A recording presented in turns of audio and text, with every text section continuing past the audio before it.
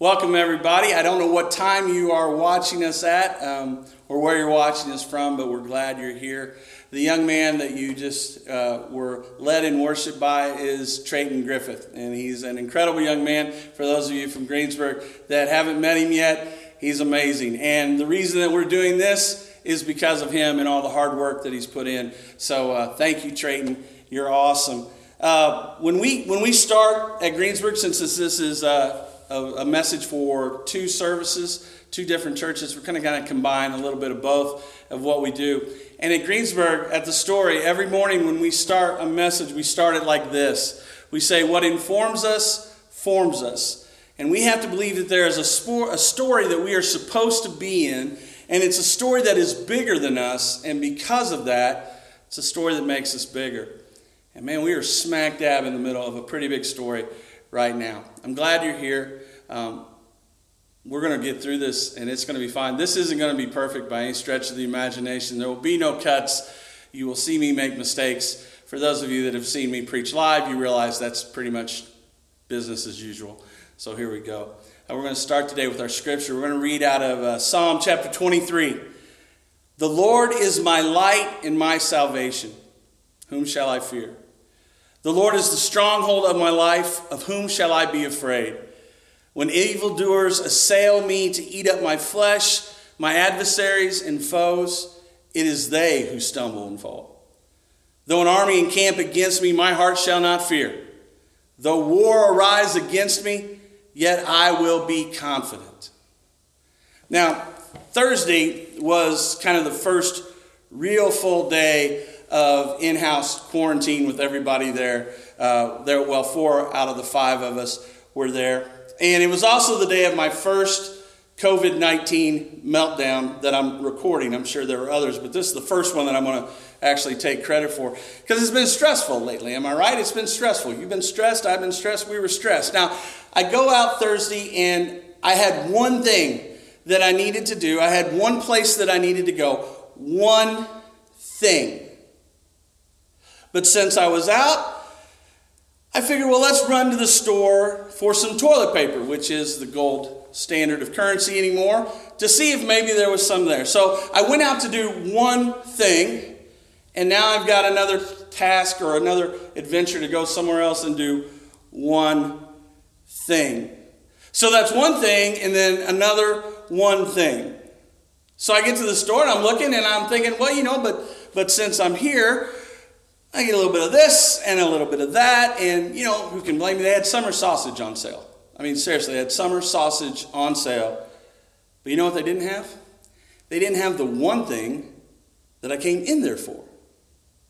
And so as I'm leaving the store, I get a text. I won't tell you who it was my wife, and she said, can you get one thing? Sure. Maybe by chance, if I go to another place, they'll have the one thing that I went out to look for after taking care of the initial one thing that I went out in the rain for at another store that sells things. And as I got in the car, I realized, well, maybe I should call Mom to see if she needed anything. And she did. One thing. So off to the third destination for just one thing, thinking that they may have the one thing I went after in the first place for. So I roll into the store and I get our one thing. And I get Mom's one thing. And then I saw a couple of other one things that I felt were necessary. Because seriously, they had a sale on crackers. And I'd already bought the summer sausages, so it made sense, right? So in a quest that started out to do one thing, I was now leaving the third location with several things. None of which were the one thing that I went out for in the first place in the first store to get. So I headed off to Mom and Dad's to drop off their one thing and to finally get home, get out of the rain, and then I get a text. One word. Bread. So here we go. Third store on the way home. No TP, no toilet paper. I did get a loaf of bread, and as I was walking down the aisle, I realized the deli had ham on sale, so I got some of that. I went out for one thing, came home with many things, and ended up and a meltdown. So a couple years back, there was this movie, City Slickers 2. I don't know if anybody remembers it. But in there was a character, an old cowboy character named Curly. And does anybody remember Curly's secret to life? Here's Curly's words. Do you know what the secret of life is? This. Your finger, Mitch says. Curly says one thing. Just one thing. You stick to that, and the rest don't mean the stuff that I had gone out to look for that one thing to use on. The other character looks at him and says, but what is this one thing? And Curly smiles. That's what you have to find out. Psalm 27 verse 4 picks up and says this. One thing I have asked of the Lord, that will I seek after, that I may dwell in the house of the Lord all the days of my life, to gaze upon the beauty of the Lord and to inquire in his temple. For he will hide me in his shelter in the day of trouble. He will conceal me under the cover of his tent. He will lift me high upon a rock. The world around this guy is going to hell in a handbasket. It is a dumpster fire. But he is secured and sheltered. So how do we get there? I'm asking God for one thing, the psalmist wrote. One thing. Me, I've asked God for hundreds, thousands of things. I can't even begin to tell you all the things that I've asked God for. One thing? Are you kidding me? One thing? My asking of God of all those thousands of things has run the gamut of pettiness and need, of selfishness and sincerity. So when I hear the psalmist say one thing, it echoes. It echoes in my heart, and it echoes in my soul, and it echoes in my ears. So how can this person be so focused, so single-minded? I think it's because they have discovered the immensity, the attractiveness, and the accessibility of the God who is the shelter. The psalmist desires one thing, but that one thing is expressed in 3 verbs. Dwell, gaze, and inquire. Or live, contemplate, and study. It's one thing, but it's experienced in 3 dimensions. In the house of the Lord, in the beauty of the Lord, and at the feet of the Lord. And to get to that one thing that matters more than any other thing, to get to that place of shelter in an age of quarantine, what if we tried this? Choose to live in God's presence, not your pretense. We're at a place in our history and our story where our creation of our making of a God in our own image is simply not going to work. It's going to fall way short. We've all had expectations of who we think God is and how he should respond and how he should act. And well, that's gotten us here. And for the most part, we're all scared, frustrated, unsure, anxious. What if we would choose to live in God's presence and not our pretense of who we think God is and how we think God should move? And we've all been guilty. We talk a good talk about faith. We talk about how we have this relationship, but we aren't dwelling consistently in God's grace and his power. I think when I'm at my worst, when I have my meltdowns, and here's what it was. I just wanted to control something. Because Thursday, it seemed like everything was going out of control. Thursday for me was when it hit. Thursday was being like, I have absolutely, everything is spinning out from under my grasp. Just let me get one thing. Just let me get a roll of toilet paper, for crying out loud. Let me control that. And when it didn't, I was faced with the realization that there are some things that I can't control. And there'll be times when I can't protect. And there'll be things that I can't fix. There'll be things that will be bigger than me. In the midst of my meltdown, I realized the one place that I wasn't was in the presence of God. I drifted away. On my own accord, and on my own choosing, I drifted away. Because I was going to take care of things myself. I think there's a point, and now is as good a time as any. You don't have to know what it means. You just have to open your heart and say, I want to be in your presence. Because that's where that peace is. The next one, choosing to live. What if we tried this? What if we contemplated God? We use the word gaze. Gaze upon him like you would a newborn babe, or the love of your life, or a work of art. Looking at every detail, looking to see where he is in places that you never thought he was before. Look to see him in the nicks and crannies of our lives and our stories. Like that newborn babe.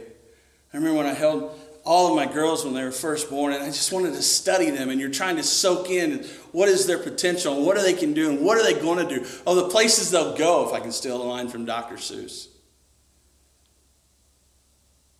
Or the love of your life. When you hit that moment, when you realize that the investment that you have in this person and the investment that that person has in you opens up a world of possibilities or a work of art. You know, there's a reason why I can't fall asleep listening to music like some of you can. It's because I get too excited by it. I get too enthralled by it. I start to break it down, and I start to hear rhythm and groove and melody and harmony, and I'll never get to sleep. Duck Dynasty, I can fall asleep to. Good music, I can't. Let me give you something upon which to gaze upon this God who is our shelter. Philippians chapter 2, verses 5 through 8. I have this mind among yourselves, which is yours in Christ Jesus, who, though he was in the form of God, did not count equality with God a thing to be grasped, but emptied himself by taking the form of a servant, being born in the likeness of men, and being found in human form, he humbled himself by becoming obedient to the point of death, even death on a cross. And that cross, that death, was for us. Because our sins will keep us from the Father. And the Father wants nothing more than to have that relationship, to be that shelter in times like these. And guess what? I know what you're thinking. You're thinking, you're not deserving. And you're right. You're not. And I'm not. We're not. We don't deserve the love that he gave to us on Calvary or the cross or the empty tomb. We don't deserve the love that he gives us every day. We don't. But it didn't stop him. All right, so one more thing. See what I did there? It's clever, right? I want you to choose to live in his presence. I want you to contemplate and gaze upon who this God is. And I want you to intentionally inquire in his temple. Get to the place where you feel at home with God, to sit at his feet and ask questions. I have questions. I have tons of questions. But I'm thinking that when we get to that place, when we're at his feet, in his presence, the questions that were burning in us won't seem as urgent. Because peace has a way of calming questions. So we need shelter. Sometimes we just need to be held. Sometimes we don't need to know all the answers. We just need to know that someone is there for us. And that's what I hope you're hearing today. But I know that some of you Never seek the shelter because you feel like you don't deserve it. You feel like the past pages of your story are so muddled up that there's no way that you could come. You don't deserve this peace, this shelter. You remember everything that disqualifies you from his love. And I get it. I do too. But I pray and seek it anyway. Because the moments that I've been in his presence, the moments when I've been held in his arms, the moments when the world is shattered around me and makes absolutely no sense, and he holds me tight enough till I quit screaming and banging at my chest and asking why. He just waits.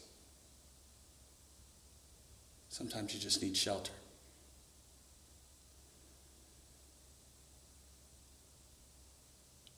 And if we deserved it, if we earned it, if we'd done enough church stuff or done enough good stuff or done enough whatever stuff to make the balance in our account so that we could actually pay our way into his grace and his mercy, well, it wouldn't be grace and mercy. And it wouldn't be the answer to our questions. And it wouldn't be shelter. But we still got them, don't we? We still have questions. Why didn't you stop this? Why are you letting this happen? What are you doing? Where are you? When will this end? Are you even real? And I think that's okay to ask those questions. Because if you're asking those questions, you're hoping for an answer. When you're asking those questions of God, you're hoping that God speaks back. I'm more worried about when we stop asking the questions and we just give up all hope. Here's a question I've got lately. What if God is more concerned with sheltering us than he is in answering us? I run into Psalm 27 and I find a person who has discovered what matters most and sticks with it. And I want to be that person. And I think you want to be that person too. And I think we need to be that person now. Psalm 27, 13 and 14 says this. I believe that I shall look upon the goodness of the Lord in the land of the living. Wait for the Lord. Be strong and let your heart take courage. Wait for the Lord. Frederick Buckner said this. Here is the world. Beautiful and terrible things will happen. Don't be afraid. Now I know that it's easier said than done in times like these. But that doesn't change the fact that God is still God. And he loves his children. He is our shelter. And whether we know it or not, the single desire in all of our lives is to be where God is. Now, we'll try to fill that desire with anything and everything. But what we want is to rest in his shelter. When this dumpster fire of a world of ours starts to roar, we want to rest in his shelter, to hear his whisper to our souls. So let all things we think we need, let all those things that we think we must have, let all those things lead us to the only thing we do, to rest in the shelter of the God who is over all things. You pray with me. Father, I pray for peace. We're in unknown territory, and it is easy to be frustrated. It's easy to be anxious. It's easy to be angry. It's easy to be scared. I pray for your peace. I pray for your shelter. I pray for your presence. I pray in all these things that we seek you as the one thing that we need. And I want to pray for someone who maybe they stumbled upon this video. And they want that peace, but they've never started that conversation with you, Jesus. If that's you today, if you're willing and ready to be in his presence, to walk with him, if you're just tired and you want to be sheltered, and I ask you to pray this prayer. Lord Jesus, I'm tired, and I'm scared, and I'm angry, and I'm frustrated, and I am so wore down from being out in the elements. I need shelter. And I'm hearing that you are the only shelter that matters, and you're the only shelter that provides what we need. So here's what I know for sure. I know that there have been things in my life that have kept me from you. And I ask for your forgiveness. I believe that you died for my sins and rose from the dead. So I want to turn from those sins, and I want to dwell in your presence and be in your shelter. I want to trust and follow you as my Lord and Savior. Have anyone prayed that prayer and would like to talk about their questions, or if you just want to talk, get a hold of us. We're on Facebook. Look for Milan Christian Church, or look for The Story. But look for us. We'll be back next week. We'll be here. Look, we live in a time when there's so much that we don't know. So I want to leave you with something I do. We got this. He's got us. Peace.